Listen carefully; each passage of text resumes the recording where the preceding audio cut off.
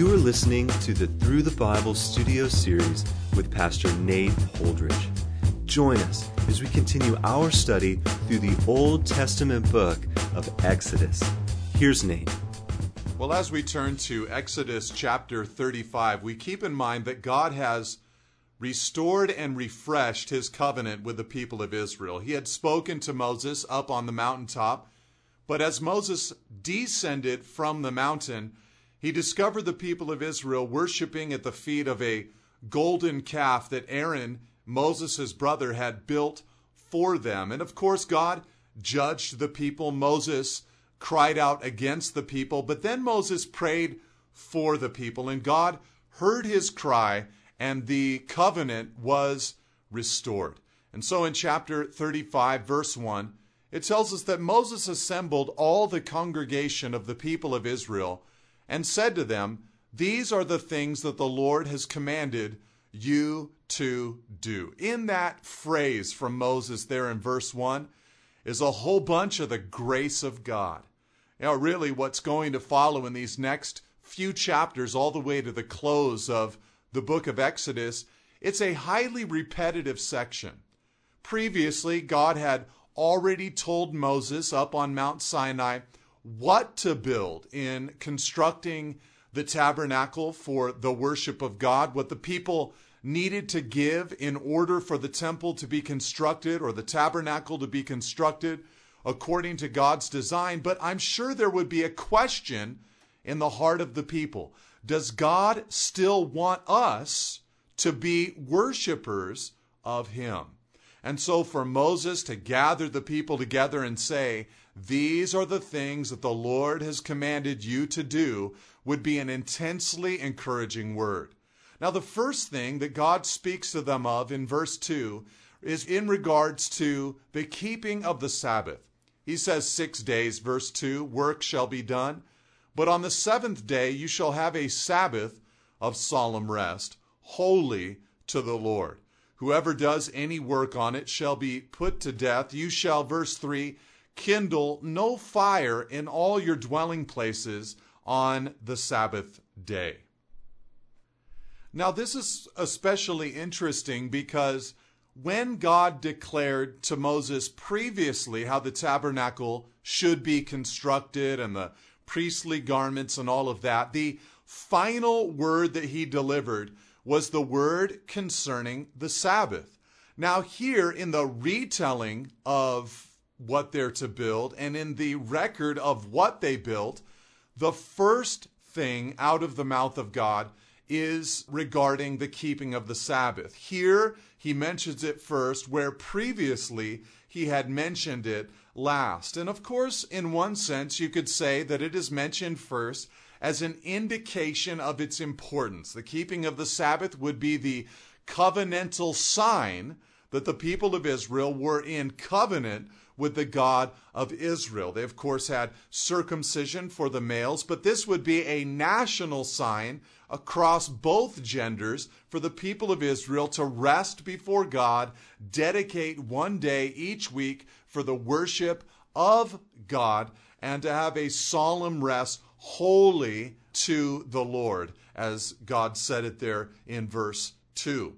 But I think also there's the understanding that the people had demonstrated previously their tendency to disobey the Lord. And so to hold out the Sabbath first is sort of a guardrail against their disobedience. This is sort of the thing that if they had this happening in their lives, it would act as a buffer to keep them from other grosser sin.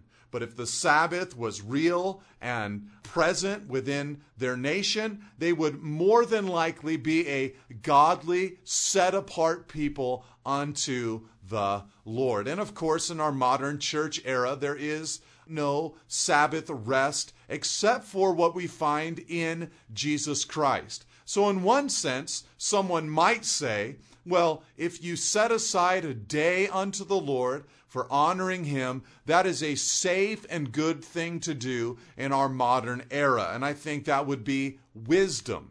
The truth, however, would state that because Jesus is our Sabbath rest, the safety is found not so much in preserving a day, but in fighting for your personal relationship with Jesus Christ. Sometimes we'll find a seasoned believer, someone who's been used mightily by the Lord, maybe for years, decades, and we'll see them fall into, I hate the term, fall into, they'll walk into some kind of disqualifying sin.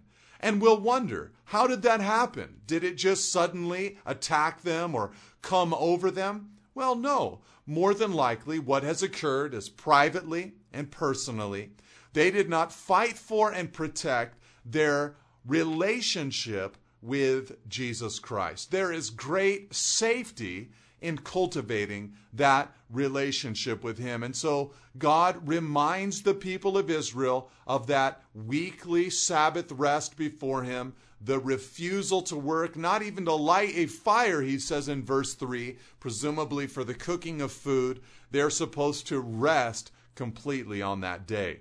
Now in verse 4, Moses said to all the congregation of the people of Israel, "This is the thing that the Lord has commanded. Take from among you a contribution to the Lord. Whoever is of a generous heart, let him bring the Lord's contribution, gold, silver, and bronze, blue and purple and scarlet yarns, and fine twined linen, goat's hair, tanned ram skins and goat skins, acacia wood, oil for the light, spices for the anointing oil and for the fragrant incense, and onyx stones and stones for setting, for the ephod and for the breastpiece." So not only did Moses encourage the people to keep the Sabbath, he also encouraged them to give a contribution to the Lord only to those with a generous heart, which of course God was looking for. This was a test of their hearts to see where their devotion lie.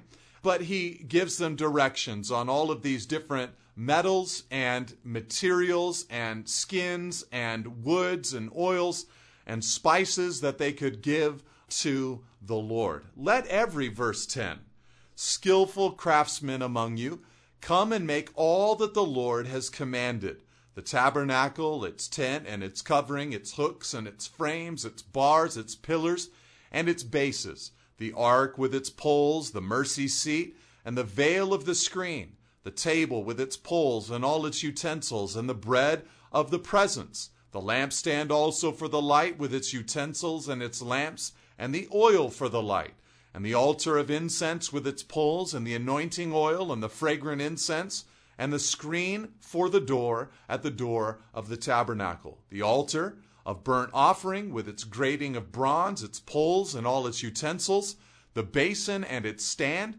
the hangings of the court, its pillars and its bases, and the screen for the gate of the court, the pegs of the tabernacle and the pegs of the court and their cords, the finely worked garments for the ministering in the holy place, for the holy garments for Aaron the priest, and the garments of his sons for their service as priests." So again here, a long recounting from Moses, just giving basically a bullet point list of different things that the craftsmen would gather together to build. Everything from the tabernacle all the way down to the clothing that Aaron and his sons would wear in the service of God, and everything in between.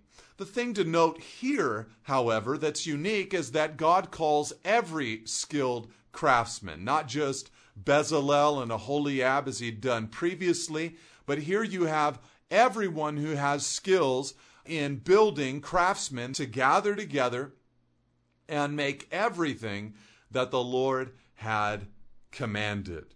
Then, verse 20, all the congregation of the people of Israel departed from the presence of Moses. And of course, the question that we would ask at this point is, what would the response of the people be? And it says in verse 21 that they came, and everyone whose heart stirred him, and everyone whose spirit moved him, and brought the Lord's contribution to be used for the tent of meeting, and for all its service, and for the holy garments. And in this next section, we're going to see that the voluntary nature of these contributions is stressed by Moses. The people became willing. There was this thing that stirred inside of them. It says in verse 21, everyone whose heart stirred him, whose spirit moved him. There was this just excitement, I think, amongst the people to get behind this thing. And I think part of that excitement came from the outpouring of God's grace. They knew that they were a guilty people. This second chance that they'd received from the Lord was such grace, and I think it motivated them. It reminds us of what Paul said to Titus in his New Testament epistle, telling Titus that the grace of God has appeared, which produces in us a zealous kind of nature. It's the grace of God that turns us into a zealous group of people for the Lord. And I would encourage anyone listening to a teaching like this who is involved in ministering to God's people, I would encourage you to be a dispenser of the beautiful grace of God as found in His Word. It's the grace of God that will lead a man to repentance. It is the grace of God that will ultimately motivate a person unlike any other thing that a teacher, a preacher, a leader could stress. Now, I think there are other things as well that cause the people to have a stirred heart, the Spirit moved inside of them. I think one other reason is that this was just simply good leadership. Here is Moses making something clear, and the people are following his urging, following his leading. He is saying to them, give to the Lord, be generous. And they hear what Moses says, and they respond to Moses' leadership. But I think as well, there's another lesson beyond just good leadership and the clear proclamation of God's grace. I think as well, what we see here is a clarity of vision. Moses was able to clearly articulate what God had said the plan was for the building of the tabernacle. And I find that people often respond to clear vision. Sometimes a lack of volunteers or a lack of excitement about a particular ministry is indicative of a lack of vision at the upper level of that ministry. But sometimes when that clarity comes in and begins to permeate that church or that ministry, volunteers, laborers, finances come forth. So, verse 22, they came. Both men and women, all who were of a willing heart, brought brooches and earrings and signet rings and armlets, all sorts of gold objects, every man dedicating an offering of gold to the Lord. So you have here men and women coming together, everyone who was of a willing heart. And everyone, verse 23, who possessed blue or purple or scarlet yarns or fine linen or goat's hair or tanned ram skins or goat skins brought them. Verse 24, everyone who could make a contribution of silver or bronze brought it as the Lord's contribution. And everyone who possessed acacia wood of any use in the work brought it. Verse 25, and every skillful woman spun with her hands. And they all brought what they had spun in blue and purple and scarlet yarns and fine twined linen. All the women whose hearts stirred them to use their skill spun the goat's hair. And the leaders brought onyx stones and stones to be set for the ephod and for the breastpiece, the spices and oil for the light, and for the anointing oil, and for the fragrant incense. All the men and women, the people of Israel whose heart moved them to bring anything for the work that the Lord had commanded by Moses to be done, brought it as a free will offering to the Lord. And so again, you have the varied groups of people, men and women, leadership, owners of different kinds of materials, the metals, the linens, the oils, the spices, everyone, they're stirred together. And I think it speaks to us of the beauty of coming together, working on the common thing that God has asked us to work on and in. It behooves a good leader in the body of Christ to make sure that the people have an opportunity to use their gifts and give their gifts back to the body of Christ. Then Moses, verse 30, said to the people, "See, the Lord is called by name Bezalel, the son of Uri, the son of Hur, of the tribe of Judah, and he has filled him with the Spirit of God, with skill, with intelligence, with knowledge, and with all craftsmanship, to devise artistic designs, to work in gold and silver and bronze, in cutting stones for setting, and in carving wood for work in every skilled craft." And he has inspired him to teach, both him and Aholiab the son of Ahisamach of the tribe of Dan. He has filled them with skill to do every sort of work done by an engraver or by a designer or by an embroiderer in blue and purple and scarlet yarns and fine twined linen, or by a weaver, or by any sort of workman or skilled designer. So again, we have the repeating of the call of God upon a man named Bezalel and also a man named Aholiab, very similar to the section that we've already studied in chapter 31. And what we of course notice about Bezalel is that he was a man of character. His name actually means in the shadow of God. Anybody who's involved this intensely in the work of the Lord should be living in the shadow of God, should have a close relationship with the Lord. But not only was he a man of character, he was a man who was called. These men were both chosen for the work, and it is good to remember that God has called us and chosen us. He's distributed gifts to each one individually as he wills. He's called us to good works prepared beforehand that we should walk in them. There's a calling upon our lives. But we have to trust as well the Spirit of God to strengthen us and enable us for the work. Bezalel was a man who was filled with the Spirit of God and was inspired to teach as well. He longed to teach others how to skillfully build for the Lord.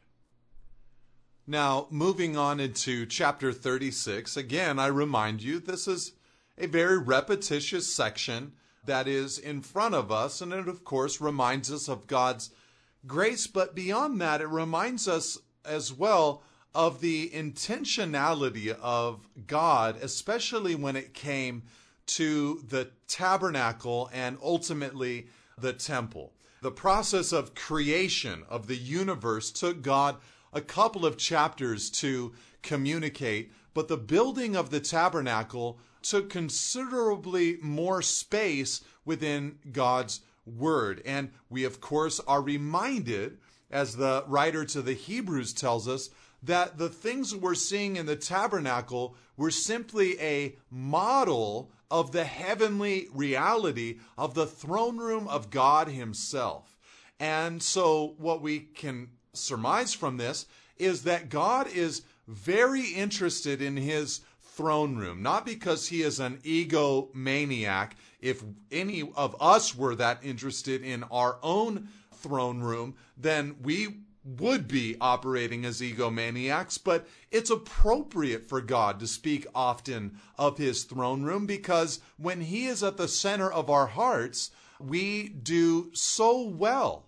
And it's unfortunate to me that so many modern books about heaven, they just focus on the human experience rather than on God himself and who he is. He will be the glory of heaven for all of eternity. The more he's the center of our hearts and lives, the more joy we experience. So in chapter 36, verse 1, it continues with the story of Bezalel and Aholiab, and every craftsman, verse 1, in whom the Lord has put skill and intelligence to know how to do any work in the construction of the sanctuary. Moses said they shall work in accordance with all that the Lord has commanded. And this reminds us very much of what God spoke to Noah back in the book of Genesis, and how Noah built according to the command of the Lord. It's the best way to build. And Moses called Bezalel and Aholiab and every craftsman in whose mind the Lord had put skill, everyone whose heart stirred him up to come to do the work.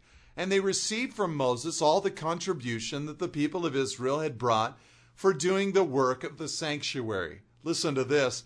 They still kept bringing him free will offerings every morning, so that all the craftsmen who were doing every sort of task on the sanctuary came, each from the task that he was doing, and said to Moses, "The people bring much more than enough for doing the work that the Lord has commanded us to do." So Moses gave the command, and the word was proclaimed throughout the camp, "Let no man or woman do anything more for the contribution of the sanctuary." So the people were restrained from bringing, for the material they had was sufficient to do all the work and more. So the extreme generosity at this moment of the people of Israel, they had to actually be instructed to stop giving, cease their generosity, because there was too much. There was more than enough now for these gifted workers to build the tabernacle. Now in verse 8, we begin to see again a recounting of what they built, beginning first with the curtains and the coverings for the tabernacle. It says, "And all the craftsmen among the workmen made the tabernacle with 10 curtains. They were made of fine twined linen and blue and purple and scarlet yarns, with cherubim skillfully worked in them. The length of each curtain was 28 cubits, and the breadth of each curtain was 4 cubits. All the curtains were the same size." Now, we've previously studied the size of these curtains and how far they would go and how close they would come to the ground. Again, this is sort of the inner roof or layer of the tabernacle. You would not be able to see these curtains from the outside of the tabernacle, only from the inside, which is so curious because it's the inside that was most beautiful. You had the fine twined linen, the blue, the purple. Cherubim were weaved into the design. And so it speaks of, obviously only the priests would actually see some of these things, but it appears here that what we have is a case where the beauty was designed for God. God internally could see this beauty. It wasn't designed to appease man, but to be pleasing to the sight of God. And that's what true worship is all about. Pleasing, not in the sight of man, but pleasing God. He coupled, verse 10, 5 curtains to one another, and the other 5 curtains he coupled to one another. He made loops, verse 11, of blue on the edge of the outermost curtain of the first set. Likewise, he made them on the edge of the outermost curtain on the second set. He made 50 loops on the one curtain, and he made 50 loops on the edge of the curtain that was in the second set. The loops were opposite one another, and he made 50 clasps of gold, and coupled the curtains one to the other with clasps, so the tabernacle was single as a whole. So once again, we see that unity is important to the Lord. All of these 10 curtains are connected together with these clasps. He also, verse 14, made curtains of goat's hair for a tent over the tabernacle. He made 11 curtains. The length of each curtain was 30 cubits, and the breadth of each curtain 4 cubits. The 11 curtains were the same size. He coupled 5 curtains by themselves and 6 curtains by themselves, and he made 50 loops on the edge of the outermost curtain of the one set and 50 loops on the edge of the other connecting curtain. So here, of course, you have the goat's hair covering of the tabernacle. Technically, what is under the goat's hair is the tabernacle. This is sort of a protective layer amongst other things that would be a protective layer, and of course room there for the door as well. And he made, verse 18, 50 clasps of bronze to couple the tent together, that it might be a single whole. And he made for the tent a covering of tanned ram's skins and goat skins. So again, no dimensions are given for these coverings, but they're placed over the goat hair curtains and very familiar to the people of that era in covering a tent. Then he made the upright frames. So now we have the framework for the tabernacle of acacia wood.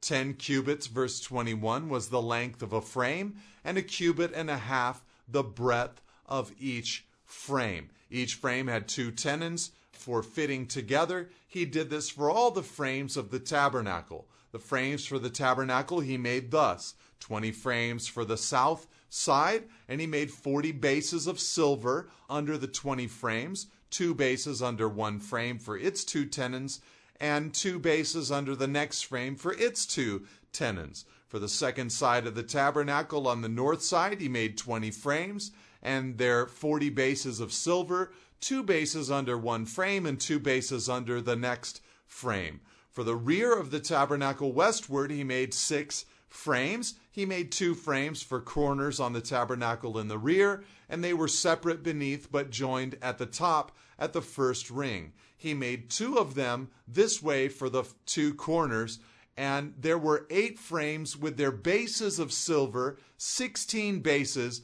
under every frame, 2 bases. So again, we have this framework or a trellis-like structure that would hold up the curtains there inside the tabernacle, sort of like just a tent frame. And the bases were 40 silver bases. And of course, as I'd mentioned earlier in this study, this was described as atonement money. And so you have the foundation of their worship in one sense. The very basis of it is the redemption money for the people of Israel, just as we worship today based on the redemption that the blood of Christ purchased in buying us out of our sin. He made, verse 31, bars of acacia wood, 5 for the frames of the one side of the tabernacle, and 5 bars for the frames of the other side of the tabernacle, and 5 bars for the frames of the tabernacle at the rear westward. And he made the middle bar to run from end to end halfway up the frames, and he overlaid the frames with gold, and made their rings of gold for holders for the bars, and overlaid the bars with gold. So this was no cheap structure, very intricate woodwork and gold work put into the frame of the tabernacle. And in verse 35 we have the veils. He made the veil of blue and purple and scarlet yarns and fine twined linen. With cherubim skillfully worked into it, he made it. And for it he made 4 pillars of acacia and overlaid them with gold. Their hooks were of gold, and he cast for them 4 bases of silver. Now this would, of course, be the veil that would be torn from top to bottom at the death of Christ, indicating that fellowship with God and man had been won by the blood of Jesus. Those who believe in him are able to have a friend, an advocate, a father in God. He also made, verse 37, a screen for the entrance of the tent of blue and purple and scarlet yarns and fine twined linen embroidered with needlework, and its 5 pillars with their hooks. He overlaid their capitals, and their fillets were of gold, but their 5 bases were of bronze. And so this is the screen that would actually be the entrance into the tent from the outside area. And so 5 pillars, 5 bases, a very beautiful structure that was being built there in the tabernacle, dedicating themselves to the worship of the Lord. God bless you, and amen. Thank you for listening. For additional resources and teachings, or to contact us, please visit us at nateholdridge.com.